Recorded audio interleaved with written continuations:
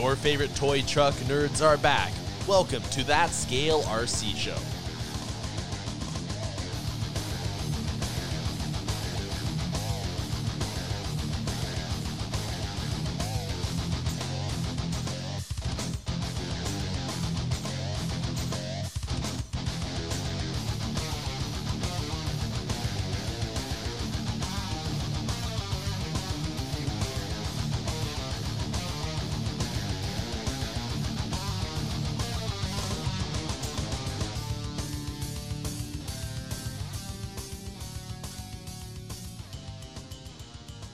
Hey everybody, and welcome to another episode of That Scale RC Show, and this is episode 89. I am one of your hosts, Travis, along with Jay and Adam as usual, and we have a guest, finally, after months and months and months of me telling you guys we're getting a guest. But tonight we have Brandon Caton from Snowmod RC on. And Brandon, how you doing? Oh, living the dream. How's everybody else? Doing good, doing the same. Yeah, still doing the same. Yeah. Yeah. It's not smoky today. That's a start. Yeah. How's that been down where you are? Because it kind of cleared off a bit up here, but we haven't had a lot of the local fires after the last couple weeks. It's okay. The last couple days it started clearing up a little bit, but like a lot of the families in some of those areas have family here, so there's a lot of people in town all of a sudden just, getting away from it all because they didn't have a choice. So that's kind of sad, but, at least they got out of there. Yeah, for sure. I was reading something because it sounds like New Orleans is about to get into their hurricane. And I was reading something about the people that were there that I guess can't do, a lot of the people, I guess just can't evacuate, whether it be they couldn't get out in time or places to go or things like that, or they're just having to tough it out for income reasons. Could not imagine. Yeah. So it's good that people that are able to get out, can, but it still kind of sucks. It's not a fun situation for anybody. Yeah. Just another summer in California, right? Yeah. I can't say I'm particularly envious, but hopefully everything turns out okay for you guys. Yeah. Yeah, another kind of slow week as far as news and stuff goes. I know that Jay was looking at Amy ahead of tonight's episode, and since we kind of strung this one last minute, I didn't get any questions up, but there was something I did want to talk about. I was trying to not do my best not to say it before we went live, but we were talking a little bit before the show about the DIY kits.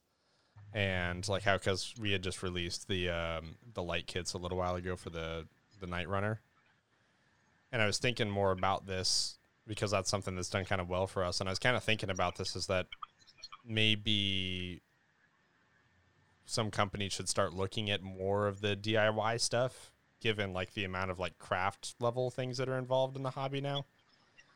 Because I'm not particularly crafty myself. I wouldn't say I'm really good at the hobby level type stuff. I just put beadlock together, wheels together for the first time, and that was hell. So, I'm still on that side of things. I'm still sort of, getting my feet wet, but I was thinking about why that was working. And I noticed that that's not something that a lot of people are doing for a little bit more difficult stuff, which surprised me in a way. And I kind of wanted to bring that up because I was thinking about what other things for DIY stuff that you guys have done in the past that were kind of painful projects might have been easier, as an off-the-shelf item. That's a good question. Yeah, definitely. I've done a lot of DIY stuff, and I'm trying to think what stands out the most. An interior. Yeah, that's a good one. I mean, I've done everything from just using simple, I'm drawing a blank now, styrene to Lexan, just make a flat bottom halfway in the cab and then cut somebody at the chest height and stick them in there, to actually try to make something that looks like a bench seat, to making a dash, to, whatever. If there was something that just fit, would be a lot easier. It's kind of a shame that those universal interior kits from Proline are discontinued. I just don't understand the logic behind that. Like, I've been scratching my head for a year now over it, and it's just why? It's like, it's the one thing everybody loves. Why do that? Yeah, it fit everything. Yeah, it's very strange to me too, because I really do have a tough time believing that the sales rate was low enough that they were just like, kill it. You know, we're not making enough off them, kill it. Like, I bought like 8 of them and have them sitting on a shelf for future projects. I think maybe they prematurely estimated the 3D printing world, maybe. Yeah, that could be. That's a good point. Because when you think about it, like 3D printers alone, just as a hobby, really turns away a lot of people that had ideas like Proline and stuff, just because people can get more detailed than, say, like a Lexan pull. Now, don't get me wrong, I've seen some super detailed Lexan, but we all know you can only do that to a point. Like, you start getting the thin corners down where it's important, and, you know, details kind of tough. You know, I think maybe they thought the 3D printing world was going to bring a lot more interiors than it did, so... That could be. That's something I had never even considered. Yeah. That's a good point. The only other thing I was thinking of was machine bandwidth. And for whatever reason, that was like the easiest way out to clear up some queue space, because Proline is actually a pretty small place, and they don't have very many machines, let alone people who put that stuff together. It's actually a pretty small operation. What I don't get is, like, if you weigh it on one hand, you've got like their interiors, and then let's say they freed it up to do like the low-C 5th scale buggy body. Yeah, It's like, and that's where it starts to get weird. Do they really expect to sell more of those? You know, it's like, it's a weird decision-making process. But maybe they did. I don't know. That's the thing. If that is true, then like that's a surprise to me. But I guess I get it. I think that's the elite body is what they call it, if I remember right. Yeah. But, you know, it's like 5th scale's not very big. Scaling's huge. Like, if you're going to, I don't know. It would be interesting to know what their thought process is behind some of that. I think Adam identifies a pretty key need, though, immediately. Like, interiors have been suffering for a while now. It's not easy to do now at all. No. It's not, and I don't know. Like I said, for me, I used to always keep, you know, I've had a couple of the Proline, you know, universal interiors. That thing worked great in the Axial SCX-10-2 Cherokee. I mean, it was a little narrow, but, you know, it actually fit really well. I've actually used that same interior, cut it up for multiple other builds, and then the other trick I do is, like, for instance, when I did the yellow blazer, where it's literally just the skin and I had to cut the whole interior out, I actually saved that to use on another car. Oh, that's a good idea. So actually what I ended up doing is that interior worked for that FJ40 I built for my buddy. You know what I would really like to see, because you can, if you're doing like a wheeler build or a race car build, it's pretty easy to do a dash, you know, even if you want to do one out of aluminum, like, it's not super hard. But like, the real hard part that I would like to see somebody do is just a floor pan, you know, like, have a floor pan that you can trim the sides to the width of the body, you know, have it be a little bit big, but just something that accurately can clear the transmission enough to where you've got like a nice base to where you can start adding seats and center console and everything else that you want to do. But I mean, it's like, really the floor is kind of the worst part, because you can buy lots of different seats if you want. Yeah. That's what I was thinking. The only other problem with the floor plan is, like, not all the rigs, you know, all the transmissions work well. Like, you're gonna have to come up with like you'd have like a Element one and a SCX-10-3 one, and, you know, whatever. But like, just a couple that are, you know, just a good base, like a foundation for building your own interior, that would help dramatically.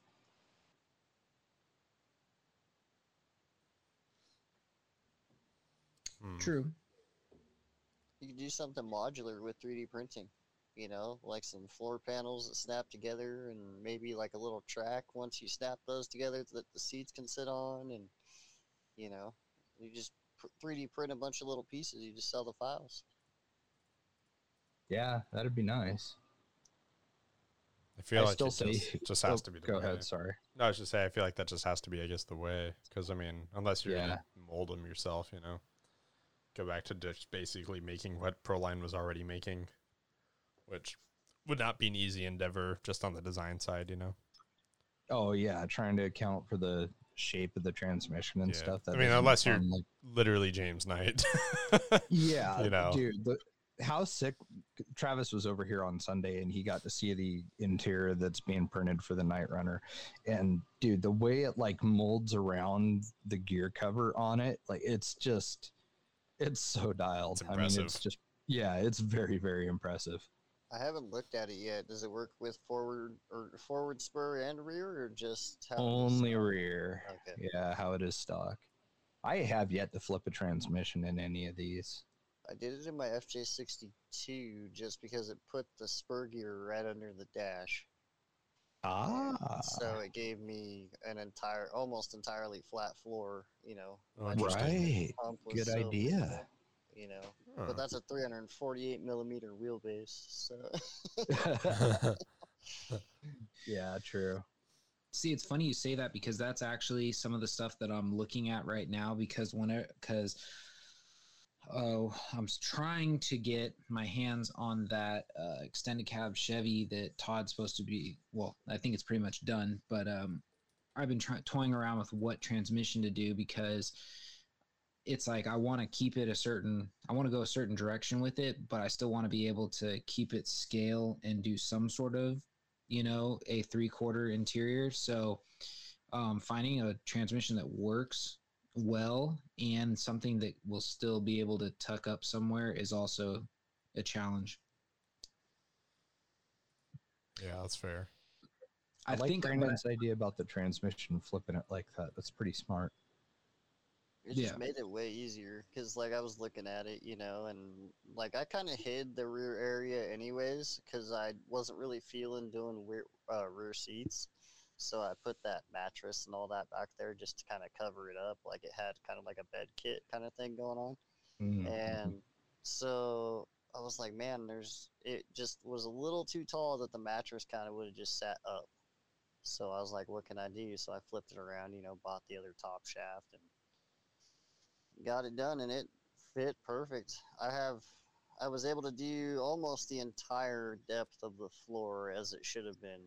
So I would think I was shy of like 5 millimeters, maybe. That might be your way to go, Adam. But which transmission? The Stealth X, yeah. Element one. Oh, okay. Because I'm looking at doing that with the SCX 10.2 kit. It'll fit that. I'm thinking about spinning that one. I mean, yeah, it'll bolt right into that. Yeah.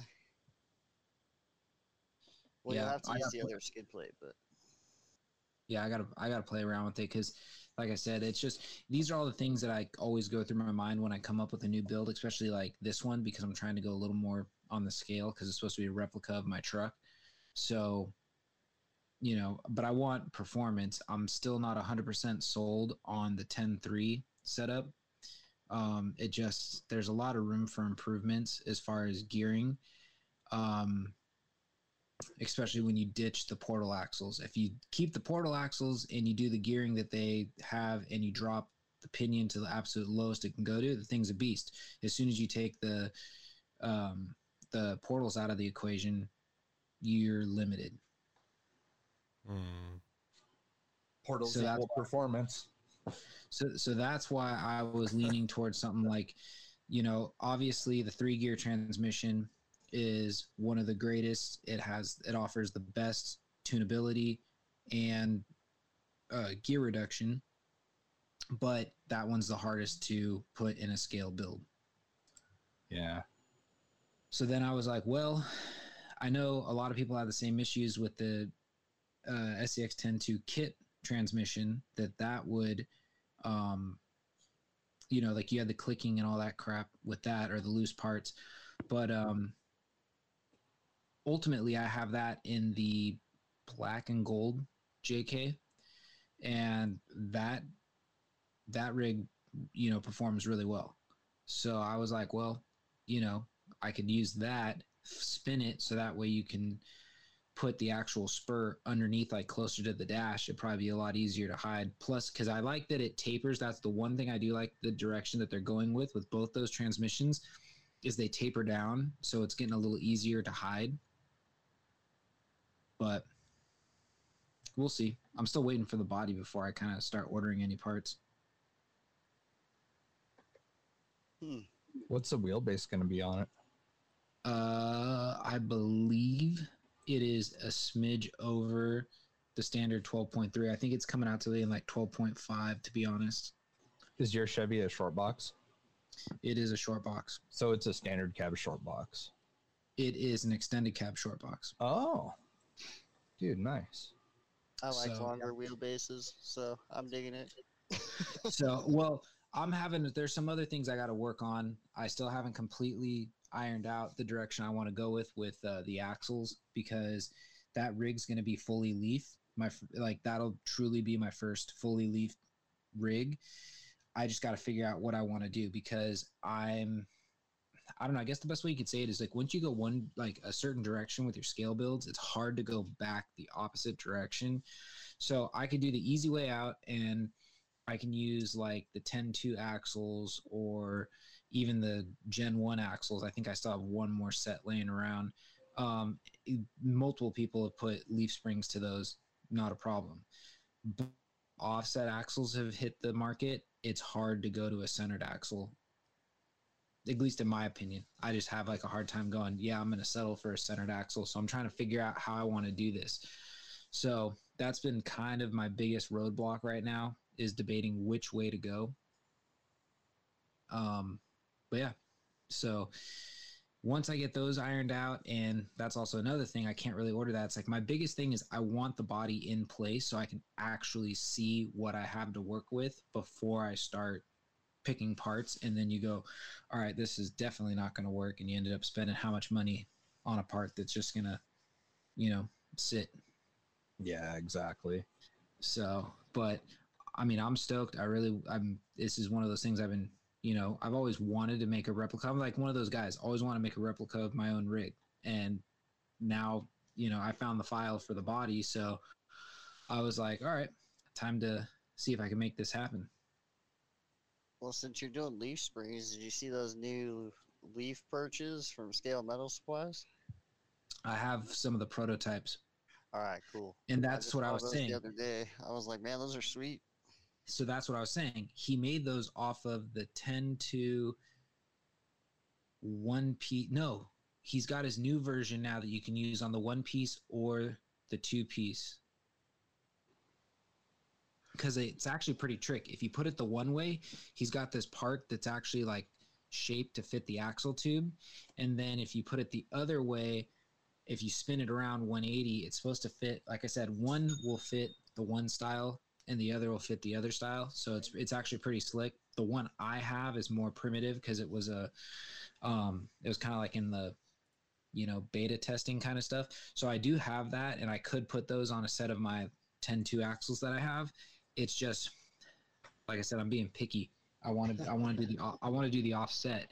So my real dilemma comes down to this: SSD Pro 44, the offset, or do I do the 10.3 straight axle, which would be the AR45? But the problem with that is the AR45, I'm going to have to shave all the truss off because it's going to be in the way. Jesus. Yeah, that's why I've got a big dilemma. Well, I can't wait to see it because as long as I've known you, you've wanted that build. So I know it's going to come out pretty sweet. Well, thank you. At least someone has some confidence in me.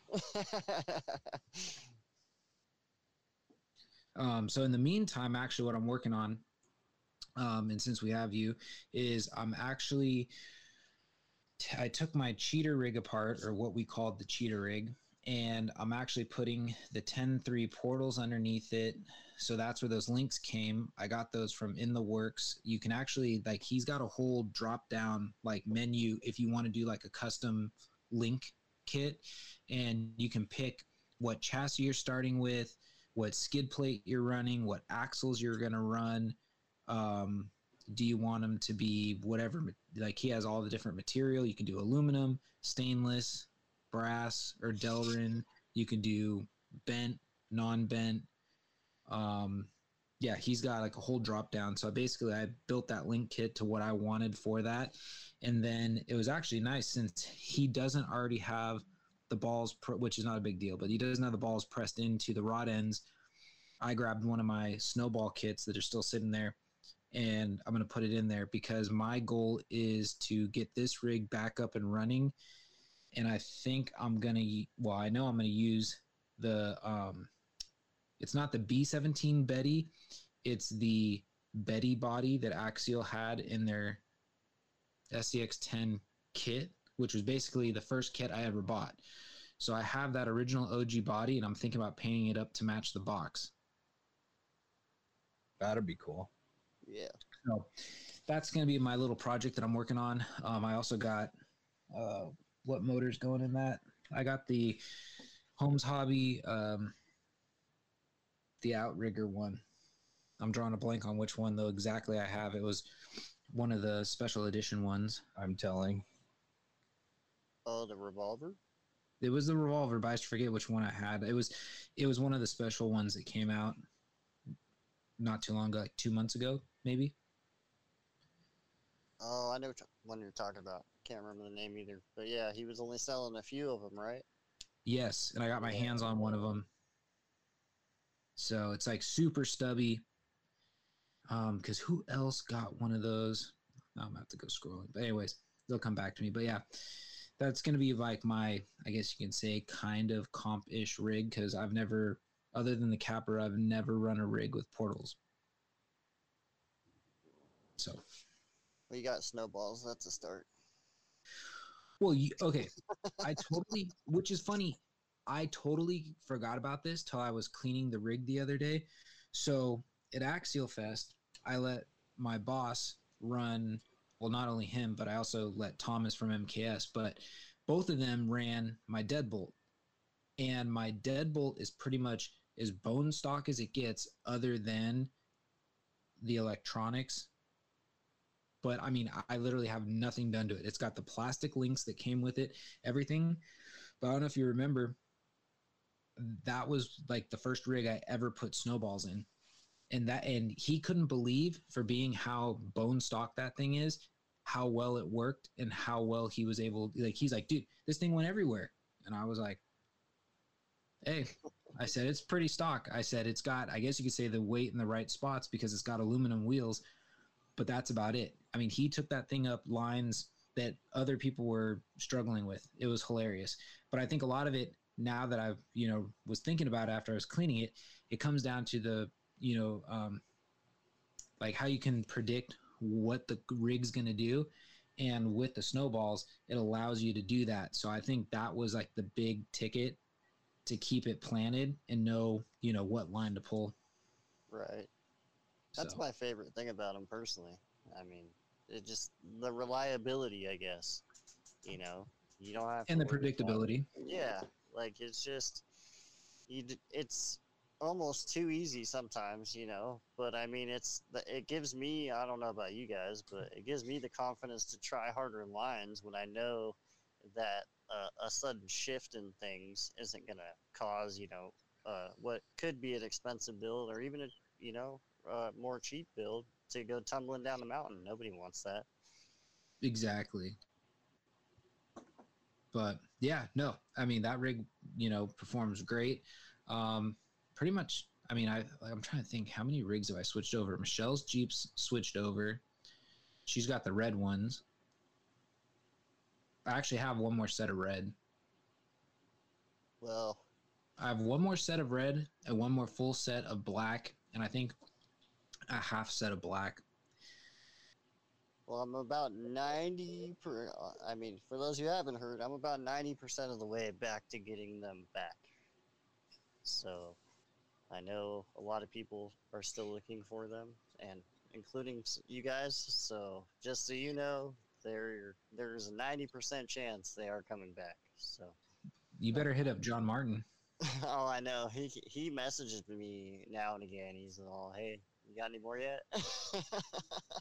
Yeah, because he commented on my post. He was like, "You're lucky you hoarded some," because he goes, "I can't find any, and I need one more set to finish his wife's build." Right. Yeah, it was a sad time. I was really bummed I had to stop because we were just gaining momentum. Was it just material constraints or? Oh yeah, so I mean, you know how it is right now. Like Yeah. that all kind of started with the whole world predicament, and so basically the company I was getting my material from, because that in itself took me a long time to acquire and test. A lot of people don't realize there's 2 years of testing behind those. Like the first event we took them to, and they were hideous, right? I had this piece of junk printer. It was like the size of my shoe. It was this little cube, would barely do like 5 at a time. And the first set we took, the wife actually won the event for the class she entered. And so that kind of fueled everything. And then, fast forward to a couple of years ago, the company I was getting stuff from, I noticed very slowly that their stock was just going down and down and down. And I emailed them way ahead of time, trying to see what was going on, maybe get a heads up so I can start looking. And then one day, all of a sudden, there was nothing left but purple. And I was like, well, I could do purple, but I know it wouldn't sell. And so I never got a reply from them.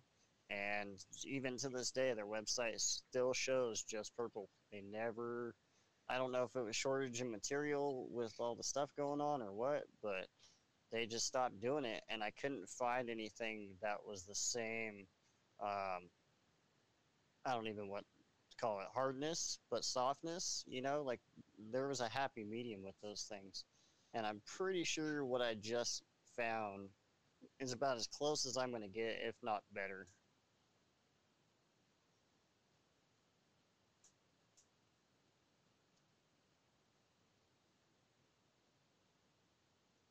I ended up using those on our SMT10 build because I knew that thing's just going to probably get throttled and blown out quick. Yeah. They're nice. I mean, like Adam said, you get that peace of mind on the trail. It makes a difference. And plus, nobody likes rebuilding links, God, Like, yeah. I mean, after a while, especially when you've been in this hobby and, like all of us, we don't have one truck. If I only had to rebuild one truck, okay, right? I wouldn't care as much. But we all have a few. And could you imagine every few months rebuilding those? I mean, because to keep links lasting a long time, you really want to rebuild them quite often, because at least in my opinion. Yeah. Yeah, and that's probably one area that gets a little like oversight because a lot of people think it's like one and done. I mean, I got some rigs that I literally don't touch the links. You build it and you just keep running it, and then you don't really realize how worn out they are until like you take it apart, and it doesn't take much force to pop the pivot ball out. Yeah. Or it comes out on the trail. Like I've had that happen in the past, and that's no fun. Like you're trying to do stuff and your whole rig just kind of shifts to the side, or like whole kind of twists in the chassis. You're like, no.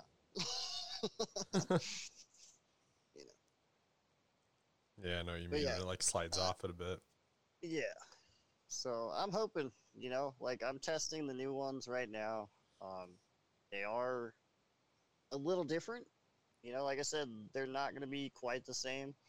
But in my opinion, Yeah, I've had to make a couple modifications. I think they're actually going to be better in the long run. And, unfortunately with everything, the price will probably go up just a hair, but it is what it is, right? Like it's kind of out of my control. Yeah.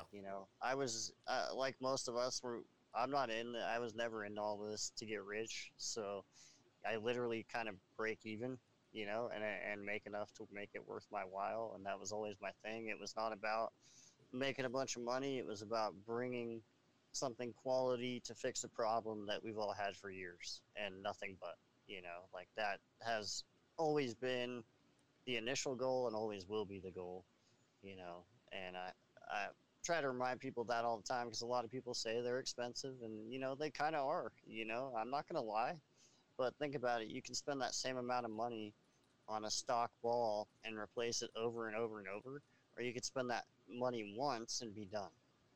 Yeah. So that's how I look at it. That's fair.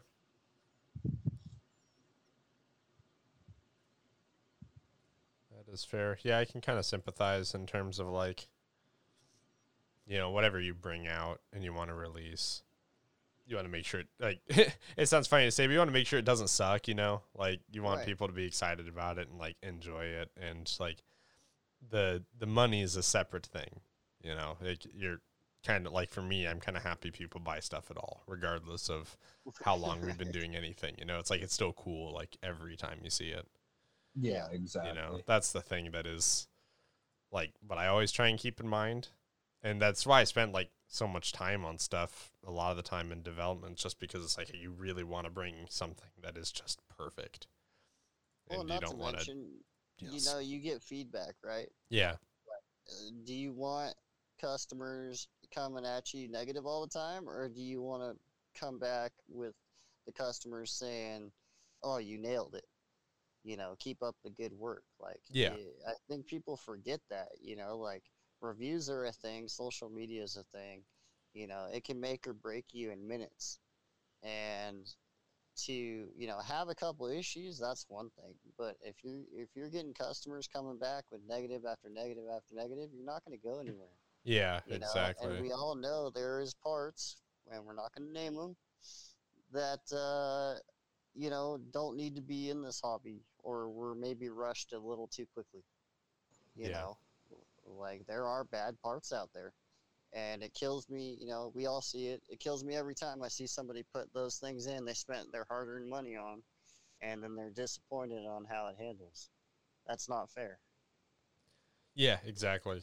And that's something I always try and keep in mind. It's just, user experience has to be, above everything else.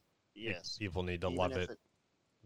On the bench, touching it, installing it, whatever it is. Like, people need to enjoy it there first. Yeah. Even if it takes a year longer, take that extra year. Yeah. Don't rush it. And I think that's a big problem, especially with how things are. I think people are looking for ways to make an extra buck, and I don't blame them whatsoever. Mm-hmm. But take that extra time. That's my biggest advice to anybody out there, especially 3D printer, the 3D printer community. Take that extra time, Yeah. I think that's something in the 3D printing world a lot of people are still learning. Right. People, I think what happened, in the explosion of 3D printing in the hobby was that it's a great thing. It still is, but there were a lot of people who approached it as, I can make this thing, and whether they designed it themselves, they found it on Thingiverse and they're reselling it or whatever. And they 3D printed it. They go to a page and they say, all right, I want, X amount of money for this. And then, things like that. Then people just expect kind of money to roll in. Everyone suddenly became like a desktop engineer. You know what I mean? And I think that's where a lot, like, I see this happen a lot too, where I see this in an element group all the time, where there's someone who will post like a flat rail chassis with a PayPal link in the group, no description, no anything. And they expect someone to see that. They just to see a picture of this chassis and immediately want to drop, $100, $120 on this. People make this mistake a lot, where it's like, just because you can does not mean it's going to just sell. I think that that's something that maybe the RC industry in general is not super great at, is thinking thinking more about like user experience, thinking about like the customer satisfaction side of things. A lot of people kind of approach stuff as just like, oh, it just works. It just works. Well, I made it. Why, you want to buy it because I made it, kind of, it sounds silly to say, but a lot of people are like that. And not enough people think about that side of things, I think. It's true. Like, that's something Trav and I've been talking a lot about lately. It's just the fact that, like, I think a lot of our success is due to the fact that we're actually like giving a lot of customer support when it comes to setup and stuff like that. And we've got a group, dedicated to helping people with our product and stuff. And it's like, you see that, and then you see somebody who doesn't even take the time to write a description or talk about any kind of features or benefits or anything. They just post a PayPal link, like, all right, give me money. Here it is. Yeah, exactly. It's got the letters LCG attached to it, so obviously you want it. Everyone, everyone wants to go stand on a corner with a cardboard sign and just ask for money.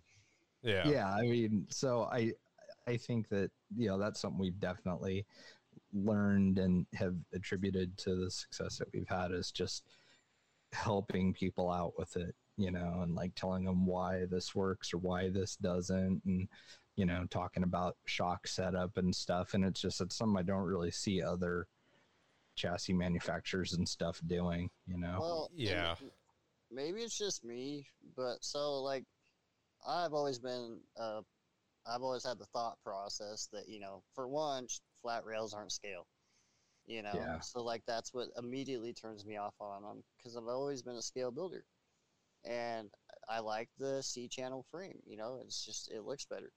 I get the appeal of them, but at the same time now, I guess a shameless plug of sorts, with you guys having the EPX kit, I have no desire to ever do a flat rail chassis simply because I can keep my scale and still get performance. I can have my cake and eat it too, that's my opinion.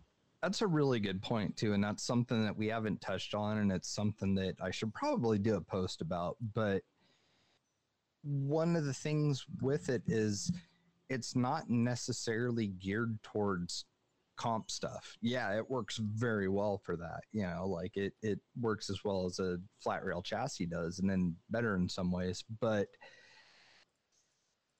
it also is a really useful tool to offset all of the performance you took away by making something scaled out.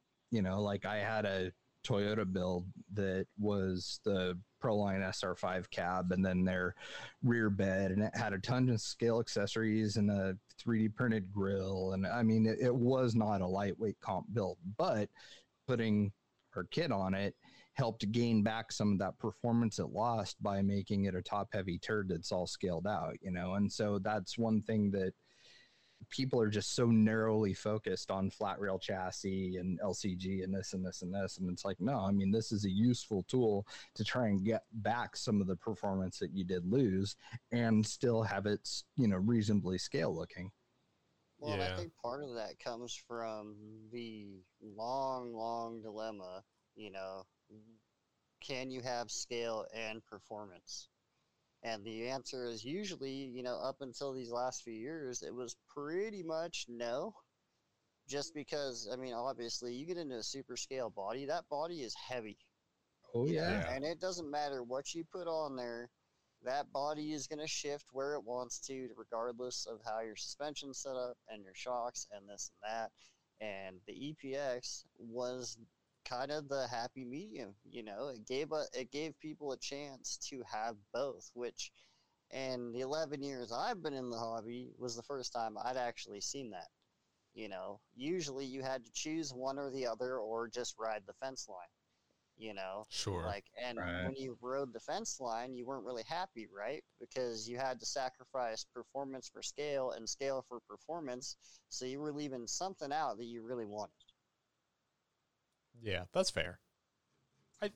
It's just one of those things too, and I don't want people to take what I say and translate it as like 3D printed stuff's bad, flat rail's bad. I'm just saying is that a lot of it is just approach.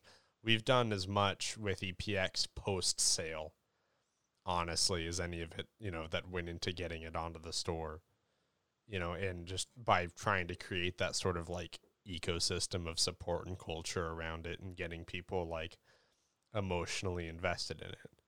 And that's like what I was trying to communicate was like, if you are someone, right, who is listening to this and you want to do something like this, regardless if it's, whatever it is, right? Like literally pick anything. You can do anything in this hobby, which is the awesome part about it. But no matter what you choose to do, you have to think about what that, like the way you're going to approach it. This, like the real difference maker for a lot of the people who are making this work are, what are the time, what's the amount of time they're putting into thinking about things like user experience? What's the amount of time they expect to spend with people after they sell one? Selling it's half the battle. Trying to get it to not come back to you is the other thing. You need to make sure people actually enjoy it. People want to keep it. People want to make sure that, you want to make sure people spend their money well. And that's a big piece that not a lot of people, I think, consider. And so if someone like wants to get into that, those are like my recommendations as far as things that you really need to be thinking about. If you're going to release something, whether it's something you put a couple weeks of work into or 2 years, think about that. Like think about what is that side of this going to look like? Because that's going to be the difference maker between you and someone else who undoubtedly has already made what you're making or will make it. I think there's definitely something to be said too about people who've come out with something maybe first. Someone comes out along the way with something that's pretty much the same, but they excelled in all the other categories. It was just a better buying experience. It was a better user experience. People are easier to talk to. That's something to consider as well. So that's just kind of the spiel I wanted to give, because people should feel inclined to want to do these sorts of things. There's a lot of like cool stuff in the hobby that people just started doing as a hobby and thought, oh, hey, maybe I can offer this to somebody. That's how a lot of us are here, really. Well, absolutely. I could list things that I learned in the last 11 years strictly for this hobby. Mm-hmm. There was a lot of things I didn't know, or maybe I wasn't very good at, back in the day. And now, like, I'm far from the best, but I can hold my own, Yeah. Yeah, which is rad. Like sewing. I haven't been sewing yet. Sewing's harder than you think, man. It is.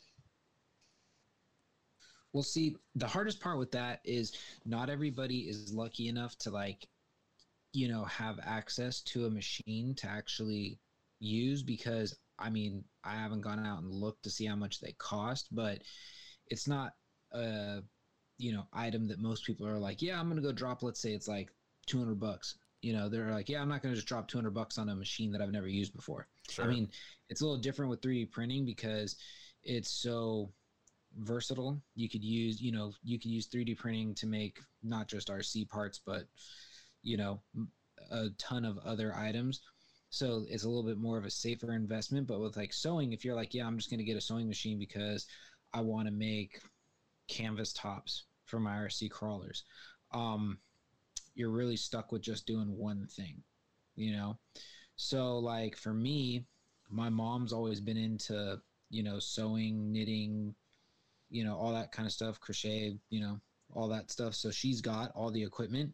So like the first time I wanted to make a top for one of the Jeeps, I just was like, hey, can I use a sewing machine? And she was like, you want to sew? And I was like, well, I said, I want to, half-ass attempt to make this top. So she was like, okay. And she, we go over there, she get it all set up and then make the top, and that was it. And you start out with like easy shapes like squares, and then you start getting a little more complex with like extra like, angles and whatnot. But yeah. But like Jay said, it's not as easy, as some people make it look. Yeah, I smash my fingers a lot. Oh yeah, when that thing comes down, holy cow, man, it'll get you every time. Are you talking about that like thumb screw that holds the needle in? Yep, every time. Oh man. Yeah, that's smart. And it's tough too, because like you want to jump away, right? but the odds are that you can move your hand into the needle. Like there's a bunch of things that could go wrong in that instance. So you have to just kind of hold it back for a sec, remove your hands from the machine, and then take on the pain. Yep. Yeah, it's pretty funny. It's the thing that like my sewing machine's really old. Like when I say really old, like I think I bought it in like, I don't know, probably 98 or 99, like right about the time Travis was born, I think is when I bought a sewing machine. And this thing's really old. And like I've pushed its limits a lot because most of the stuff that you make for RC is going to be a little bit thicker material, like canvasy type stuff. And that's kind of like pushing it with a lot of just, home sewing machines. So it's kind of tricky, but I've had really good luck. But I mean, there's been a few times where I've, bent needles trying to get a little bit greedy and get it to do something it's not really supposed to do. I'd love to have a good one though. I mean, a long time ago when we first got into this, I made like a fast back top with like a clear vinyl window and everything in it for my SCX 10 Jeep. And it was pretty fun, it was a good time, but it was just, I don't really have time for stuff like that now. Yeah, that's fair. What kind of blows my mind was like when I made the top for the deadbolt, and John Martin saw it, and he's like, dude, where'd you find that? And I was like, I made it. And he's like, you made it? And I was like, yeah, I made it. And he's like, can you make me one? And I'm like, you want one of my sewn up pieces of crap? Like, like I said, like there's people that probably make a much better like product, and you want me to make you something? And he's like, yeah. So I was like, all right. And luckily for me, like, and I got this with, the key to making things and making them, I guess, quality, what a lot of people don't realize is templates are everything. Yeah. So if you have something to work off of, and luckily that's what I did, when I wanted to make my first one, I took a piece of manila folder and I cut it up. So I knew that it fit right where, I wanted it, kind of like the shape was all there. Then I was able to, when I'm making the piece, I'm able to fold it and make those lines line up with my template, and you get a much better end result. This is also I guess a tip you can add when you're fabricating something. I believe I've seen Brandon do the same thing, but like when you're going to make something, it's so much nicer when it's kind of like templated, because then it's going to fit right. Like at the very beginning when I used to fabricate everything, it was kind of like on the fly, like hold it up there, bend it, it looks good, you're like, all right, and then you tack it. And then now it's like, all right, I'm going to make it, see if it works. And then if it does, I try to trace it or make a template. So if I want to mirror it on the other side, I can make it before I stick it to the car. And then you're like, well, crap, now I got to make that out of thin air again. And it never works. That's probably one of the best pieces I can't even talk. Best pieces of advice, templates. Yeah, it took me a long time to learn that stuff.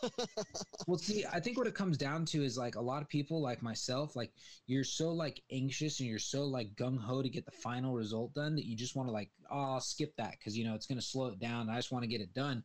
But at the end, the result is so much better when you got a template to work off of. Yeah, 100%. Yeah, I need to be better about that. And like he said, those folders, those are the best. Go buy yourself a box of those folders and just cut them to pieces. Well, they're awesome because, like, if you get cardboard, it could be too thick unless you get, like, the right stuff, which can get pretty pricey. But you go to the office supply store, get a box of manila envelopes or folders, whatever you want to call them, and, you can go to town. They're stronger than paper, so you're able to like, you can put bends in them and stuff.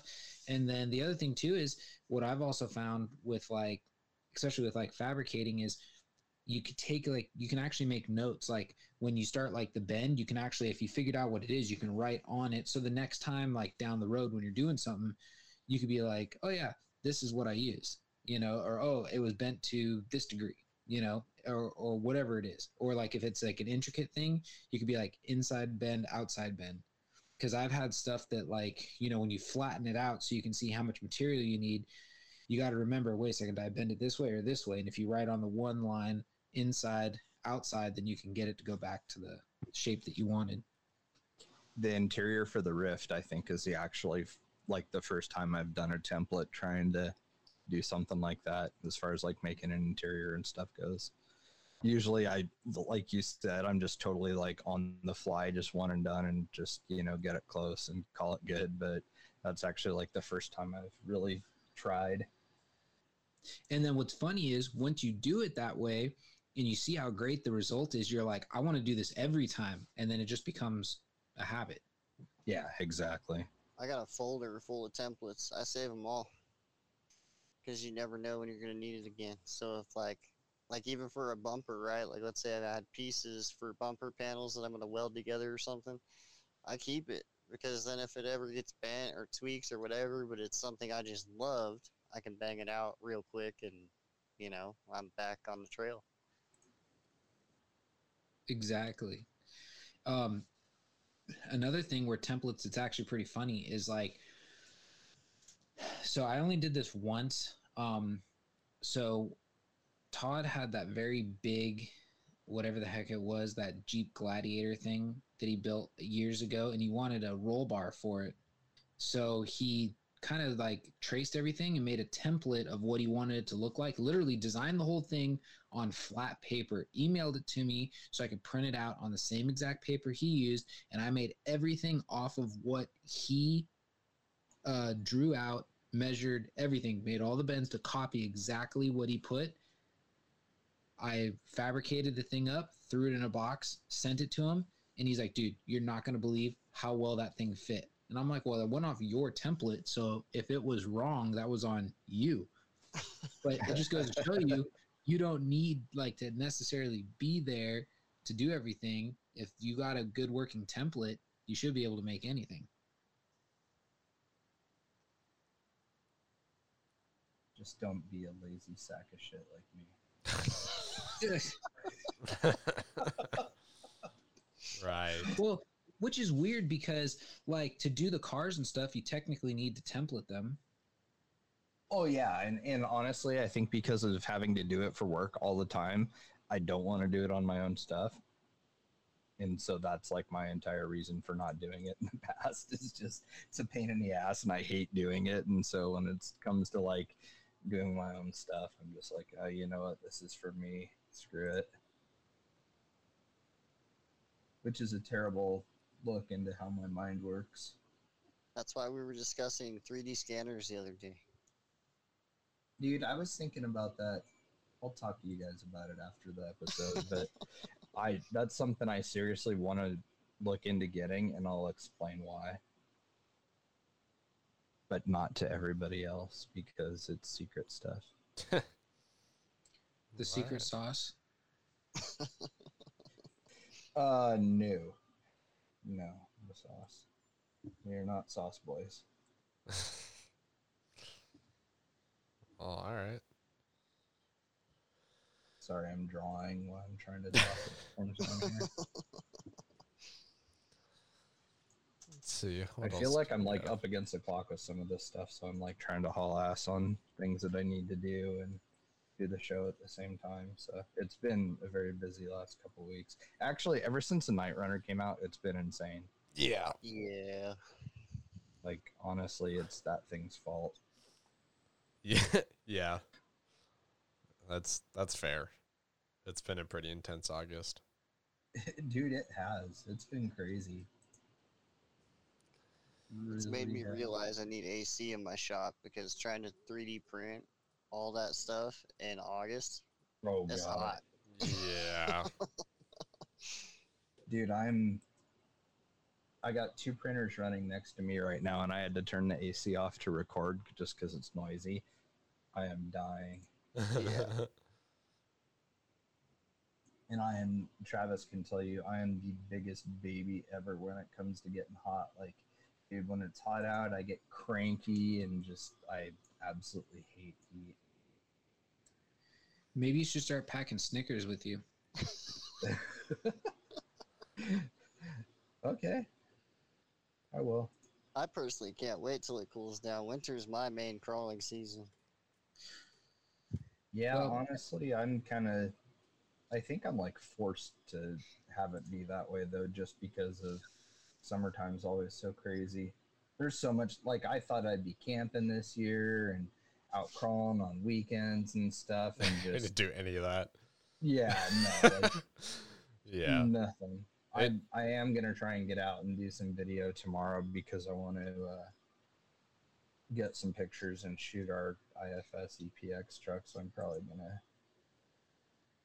treat myself to a day of sweating in the sun. I'd say we could go somewhere this weekend, but Labor Day is always a fight. Well, see, that's why because I wanted to this weekend. That's exactly what I was thinking. And then it's like, oh, wait a minute. Never mind. This is like not the weekend that you want to like get out and do anything here, because it's just, we live in a very touristy area. Yeah, I would never trade my job back for it, but I do miss my retail schedule sometimes, because then I had some time during the week to do stuff like this. You know? Yeah. It's hard to like get the motivation to go do something on a Saturday and Sunday after working all week. But yeah, I'm kind of excited for summer to be over now. I'm sort of looking forward to just kind of hunkering down in the winter and getting work cranked out. Never thought I'd enjoy wearing hoodies so much. Well, honestly, and I don't know if I've ever said it on the show, but like that's like, you know, when people ask you those questions, do you prefer hot weather or cold weather? I mean, I get that there's some people that prefer summer. They may not necessarily say hot weather, but they'll say they prefer summer. But for me, and it's a lot of it also stems from my line of work, but it's like it's just miserable when it's hot. It doesn't matter if it's, you know, like it can keep getting hotter and hotter and hotter, and it doesn't matter how many layers of clothes you take off, it's still going to be hot. Whereas in the cold, unless you're in some like Antarctic, like negative, you know, 32, you can always keep layering up and get comfortable. Yeah. Yeah. That's exactly. true. Yeah, that's my main thing. That's Is I hate working in it. Like that's because like my building that I work in is not, it has no AC or anything like that. And so we're just always at the mercy of the weather. And that's like the one part that like really kills me in the summer, is that like, you know, I have to open the doors in the morning and then shut them all down by 11 and, you know, hope that I can keep it manageable. And my apartment's the same way, just because nowhere in Seattle has central AC. It's just not a thing here. So that it makes it hard to then come home to just then sit in heat, try and get work done. You end up just sitting there doing nothing because you're so just drained from the heat that you just want to sit there and be lazy. Just kills your motivation. That's other than that, I never really mind heat before, but trying to be productive during it is something I've struggled with. Exactly. I mean, in construction, especially because like some of the homes like we're in, like if it's a new construction home, until it gets insulation, you're working in a sweat box, Right? and it can be only like, I'm not talking like 100-degree weather. It can only be like 80 degrees, but you're inside a fully wood framed building with just plywood on the outside and a roof on. It's gonna feel like it's 100 degrees inside there. Yeah, that's fair. So yeah, so that's why I'm like, yeah, I prefer when it's colder, because I can throw a hoodie on, a beanie, and, you know, still feel comfortable working. So I just like snow crawling. I've only gotten to do that really once in heavy snow, and that's really about it. The other times it's just been like a little, you know, some patches here and there and nothing too crazy. But yeah, that's one time that I actually did get to go and do some snow crawling. I actually really enjoyed it. It's one thing I wish everybody would try at least once. Like, I know a lot of people are down on it because whether they want to get their rigs wet or not, or some people just don't like the cold. But if I had one piece of advice for the people that like adventuring with the tiny trucks, just take one day, just one day, and go out and play with it in the snow. It's a whole different animal, and it's so much fun. And the pictures are great. Yeah, that's true. They really are. See, my problem, my only complaint, I guess you can say, with snow crawling is it's almost got to be, everything's got to be perfect, because if you go out when it's fresh powder and you're driving certain rigs, they'll just sink to the bottom. Like there really has no traction. And then if you go when it's iced over, you're sliding all over the place. So it's almost like you got to find the right amount, like just enough snow, just enough everything for it to still, work. Right. Well, I went on a borderline slushy day, and I used KM3s, and it actually worked really, really well. I was surprised. well, That's he's like right. the other big thing is like, what tire do you choose? It's like, because that's going to kind of dictate your entire day. Well, yeah, because there's so many different types of snow. I mean, like Adam said, there's powder, right? You sink. You got corn snow, which packs really good, but it can also, be kind of the borderline between powder and slush, Like if you don't have the right tires for it, it can be tough, and then you get into ice, and then full on slush. Like it's always changing. You're absolutely right, Adam. You got to find the right time. I usually find that waiting a few days after, especially after a big storm, let everything settle, let the sun beat on it, let it get hot and cold, melt, freeze again, melt, freeze again, so it's got some sort of base. If you go on the first snowfall, anywhere other than like your front yard, it's probably going to be pretty tough. Yeah. And tires are definitely key. I have found some tires that just don't work in the snow period. I found that certain tires, the compounds will actually change, because I went out with the Cam 3s and I didn't have the Predator compound. I just had the standard, which I think is the G8. Mm-hmm. And they sucked. But somebody else was running the Cam 3 Predator and they went everywhere. I was like, are you kidding me? It's the same tread pattern. The softness. Yep. Yeah, it helps a lot. I think my best performing rig ever was the Smurf J. I don't know if you guys remember that one. But the Smurf J with I think I had, I want to say the RC 4-wheel drive Goodyear Wrangler Duratrax in their like compound. What is that, like X2S or something? Those did fantastic because they molded over everything, but they also packed at the same time and got a nice footprint, and that was even with 2-stage foams.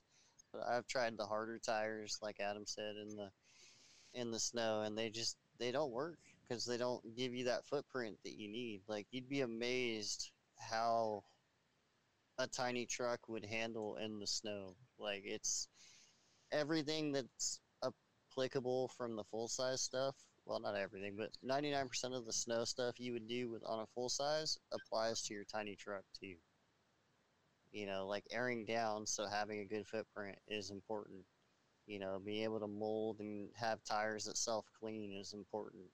That's another big one too, is, if you got especially really sticky snow and it gets all up in your tread, you ain't going anywhere. And if you don't have the wheel speed to clean it out, or you don't have a tire that flexes enough to kind of crunch it out, like I said, you're not going anywhere.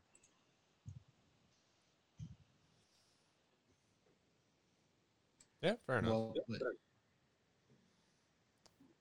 Never tried the snow before, so this is all new for me. I doubt I would ever be able to get you out in the snow to go crawling. Probably, I just don't see that. Probably I don't see right. that happening at all. That is probably accurate. I don't think any amount of convincing that I would try just probably isn't going to do anything. It's a waste. Yeah. well, do you guys even get snow, or is it just rain up there? Like a weekend a year. Yeah, exactly. Seriously, like no exaggeration, about a week a year. Quite literally was 2 or 3 days this year. Yeah. It's hard to say. It's never consistent. I'm hit and miss whether or not I miss it, just because like I lived in Central Oregon forever and dealt with snow on the ground when we first moved there. I mean, climate change and stuff, it's warmed up considerably, but like no joke, when I first moved there in the early 80s, it was snow on the ground 4 or 5 months out of the year. It was wild. And so I'm pretty much sick of it now after growing up in it. I would See, love to call where you guys are at. I'd love to have, it snow in my backyard instead of having to drive 2.5 hours.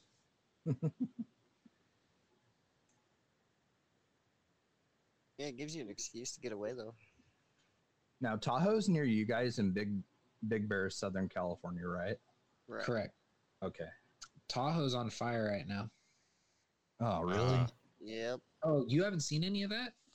No, dude, I honestly, man, I've been going 100 miles an hour lately. Yeah. I guess so Sierra at Lake Tahoe's like pretty much gone. No, really? Yep.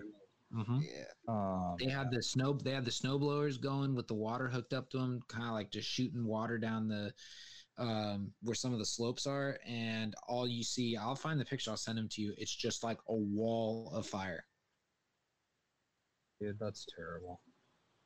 Well, the thing that really scares me, and not to get like going down any other kind of like topic, but like what really scares me is the fact that, for the last couple of winters, it hasn't really been that great. So being that Tahoe is a tourist attraction, that's how that economy keeps going. And that's how that keeps, revenue coming in. You have a crappy winter, you're not going to have people coming up to go skiing and snowboarding. Now, you have something like this fire that's going on that's going to wipe out most of Tahoe.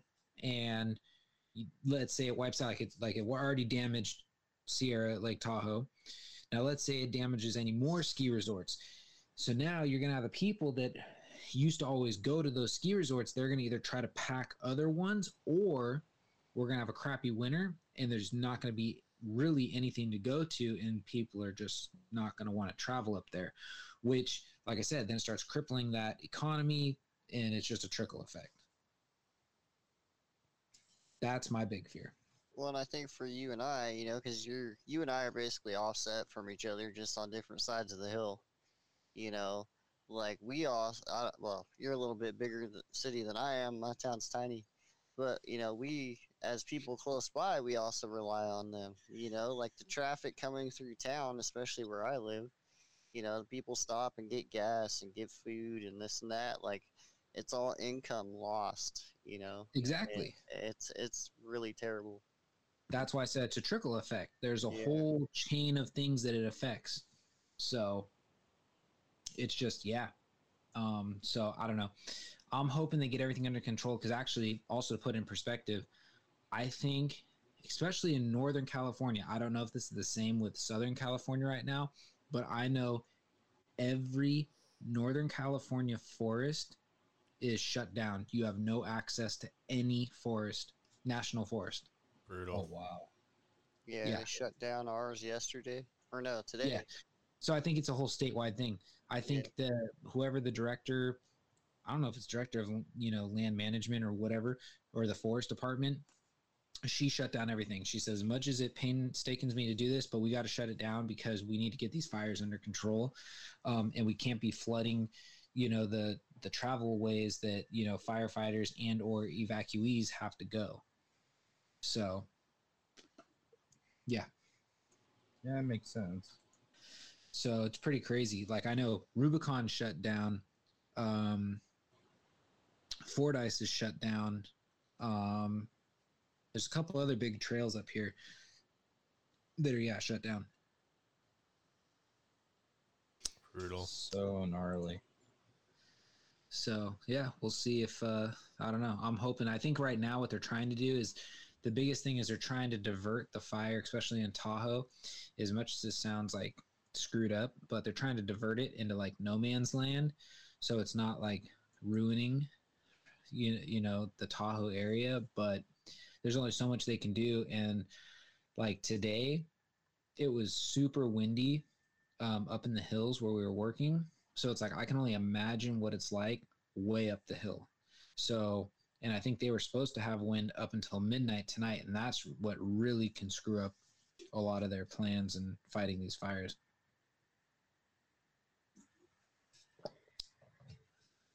So gnarly. God, I hate forest fires. I mean, just so much damage, and it's just like heartbreaking. I mean, not just for like people, but like animals and trees that have been there for, hundreds of years. And I mean, just, I don't know. It's a shame. I mean, I know that some of it's just the natural cycle of things, so that seeds can open and everything else, and you can have new growth. But at the same time, it's like a lot of damage.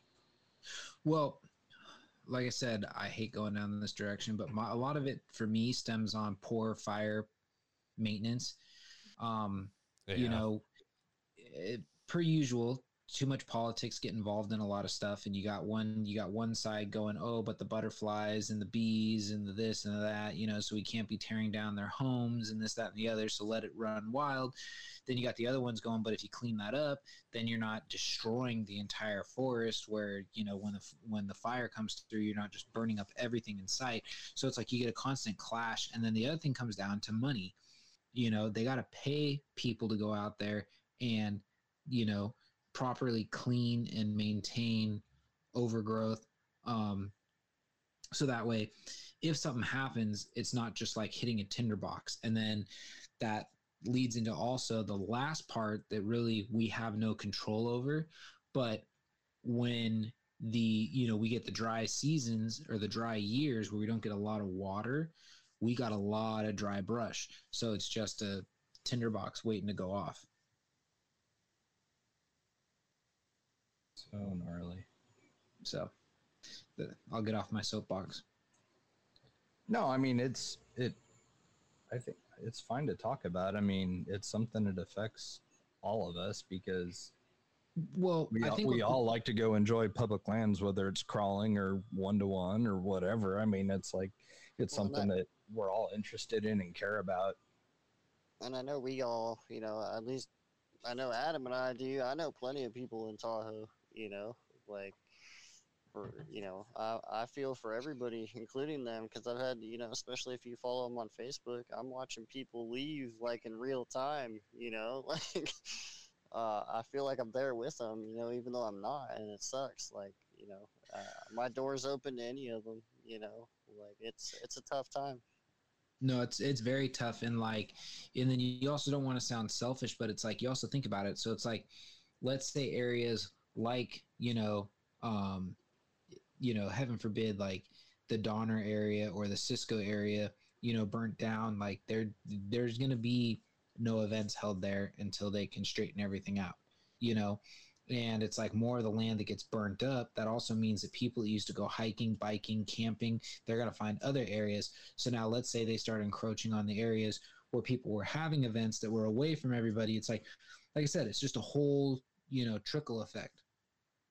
And, so that's why I think like if everyone does their part, and especially that's the other thing too, like some of these fires are nonsense. Like, what was that? 3 weeks ago, I think now, there was a fire that started in Colfax, which is like maybe 5 to 10 miles away from, as the crow flies, from where Michelle's parents' place is in Auburn. And actually, my boss lives right there too. And, the fire started and people were freaking out that it was going to come back that direction. Like they were starting all the whole evacuation notices, and we were just kind of like, stuck, like, and like I said, I was like stuck between a rock and a hard place, because being 2.5 hours away, now if they do the evacuation and I need to try and get up there and help and load stuff up, once that evacuation hits, you're not going to be able to get in. So it's almost like you have to beat that announcement that they're going to evacuate so you can get in and start, unloading. Because once they hit the evacuation, they don't want you coming through there. They're going to have a checkpoint and they're going to be like, you don't have an address over here. You're not coming through. So it's just one of those, it's like a scary feeling, but that fire started, if I'm not mistaken, from a bum encampment at a campground. It was not. You can't call them bums. So what would you like me to call them? I don't know. I'm just kidding. Homeless people. Transients. The transients. Yeah, that's the word that they like. Okay, so it was a transient encampment at a campground. And and that's what started everything. And it's like, it's just stuff like that, it's not just like it wasn't a natural thing. It was, man-made. So it gets hard, and there's there's a couple of them from, a few years back that were the same way. They weren't started because, lightning struck. It was because somebody had a campfire somewhere, thought it was put out, and then, they left, and next thing you know, the whole place goes up in flames. So gnarly. I cannot imagine having to evacuate your home. I've seen some of those people get tickets for leaving their campfires lit and stuff. Oh man, it's so satisfying. Well, I mean, it's like another thing. It's like a whole cat and mouse thing, because I know some counties, they want you to have like I don't even know like what to call it, but like they call it a burn permit / like certificate, meaning like you went online, you read the literature, you answered some questions, and then you can print out this little thing saying that you're able to, have a fire or whatever, because you understand the risks and, the rules and all that stuff to it. But just because you have that, or because it's almost like I said, like a voluntary thing, doesn't mean everyone's going to go out and get it. So it's like, you're not going to, not everyone's going to, have the same knowledge. So it's kind of one of those things. It's like, you almost need to live through it once, and then you kind of like, you get burned, no pun intended. And then you learn, all right, you need to, do this better, whatever, it's a lot of it's just like I said, learning the ropes and knowing what to do.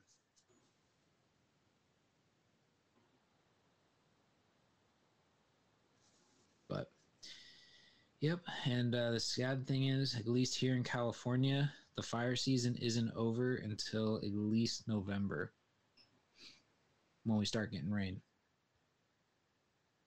That's a long ways away still. That's yeah.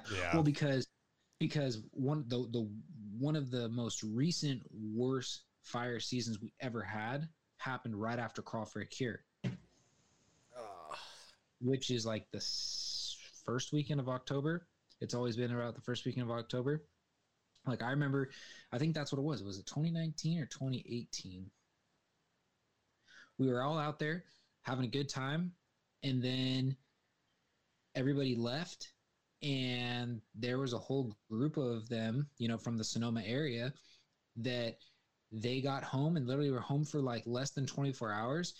And that fire just went rampant, and just, they were getting evacuated. It was gnarly. And that was, like I said, that was like the second weekend of October. Man. That's wild. So, yep. Speaking of fire, though, are you going to Proline by the fire? I will not be going to Proline by the fire. Oh, okay. One year, I need to get my butt down there, but it's a lot of it has to do with like, especially right now with work. I've kind of taken on a new role, so I'm kind of busy, I'm kind of, always doing something. So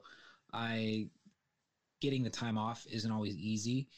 So I just was like, you know what? I already took off those 2 weeks back in June. So I'm kind of trying to focus as much time on working as possible. That's like why I decided to only go up to Axial Fest on Friday instead of going up on Thursday.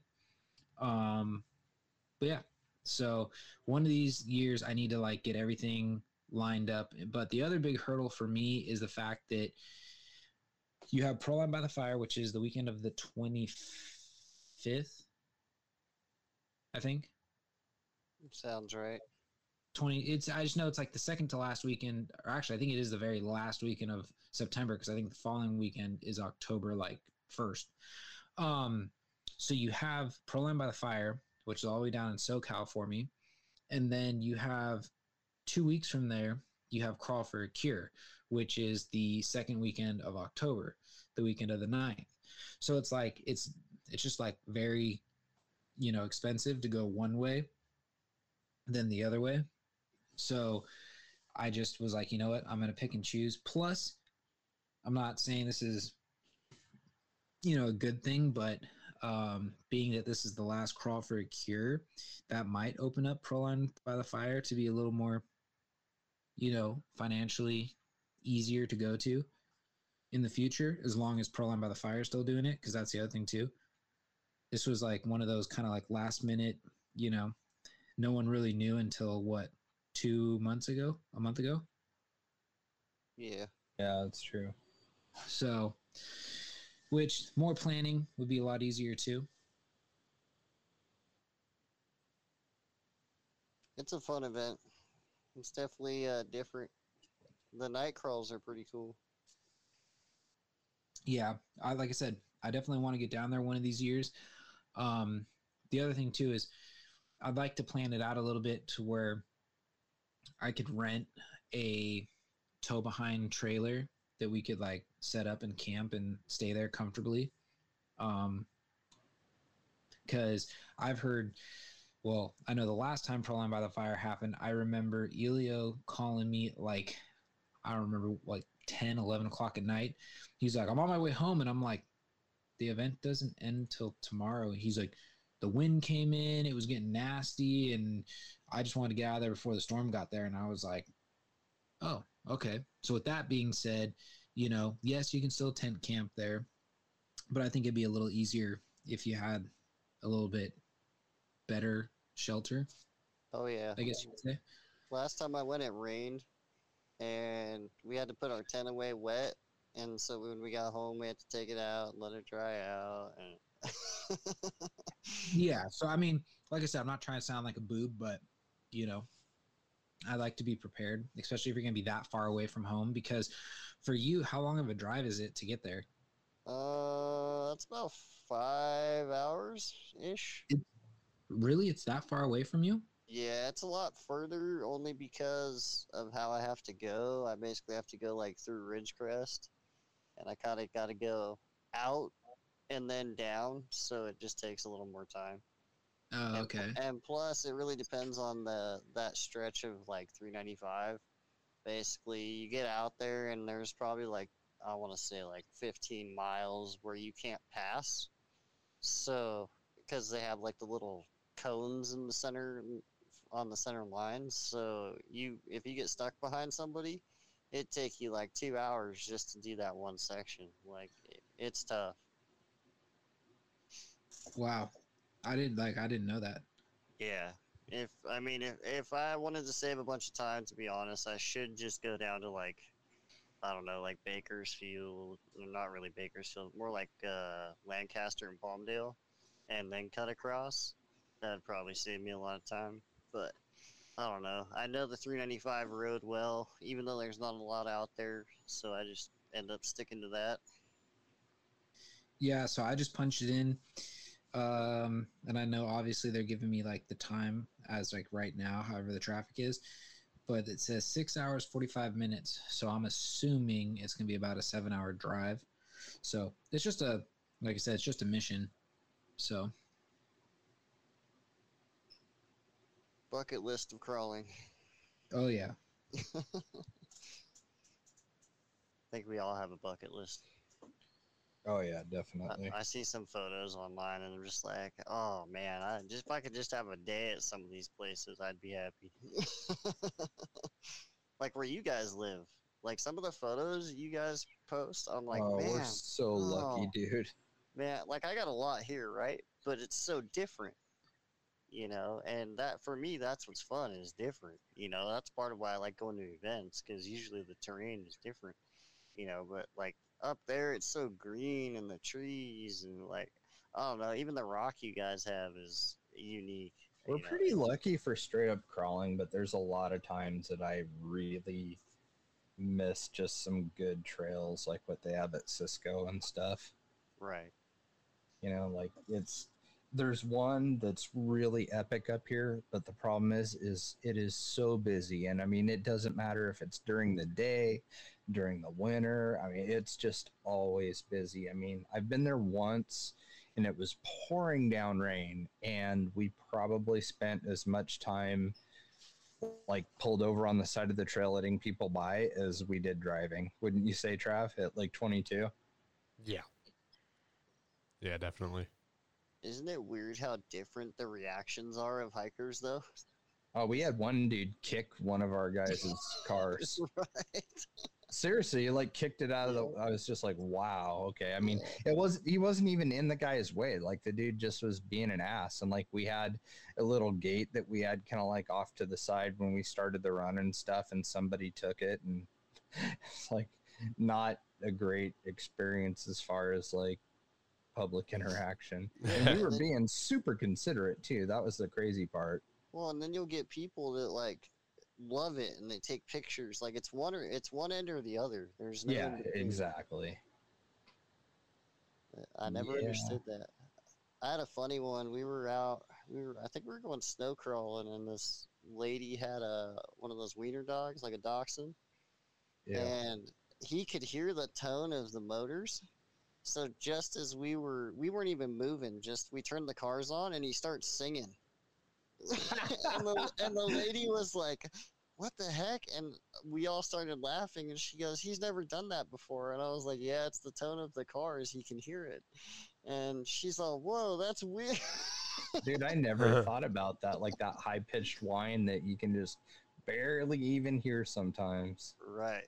Yeah. That's wild. That was a great one. We had a good laugh. Yeah, that's pretty funny.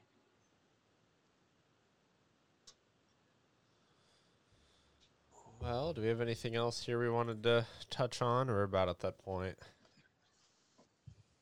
No, I think that's it. I mean, we kind of like this was covered kind everything. of a slow week. Yeah. Yeah, It is a slow week. for sure. Well, thank you again, Brandon, especially for the short thanks, notice. man. It was good catching up. I love hanging out with you guys anytime. I appreciate the opportunity. And yeah, I'm sure we'll all see each other on the interweb. Oh yeah, likewise. Absolutely. For sure. The interweb trails. Yes. Cool. Well, all right. Well, thank you, everybody, for staying with us for another week. And, yeah, really appreciate the support week in, week out. And we look forward to bringing more episodes to you guys. So thanks again for listening. Thanks, guys. See ya.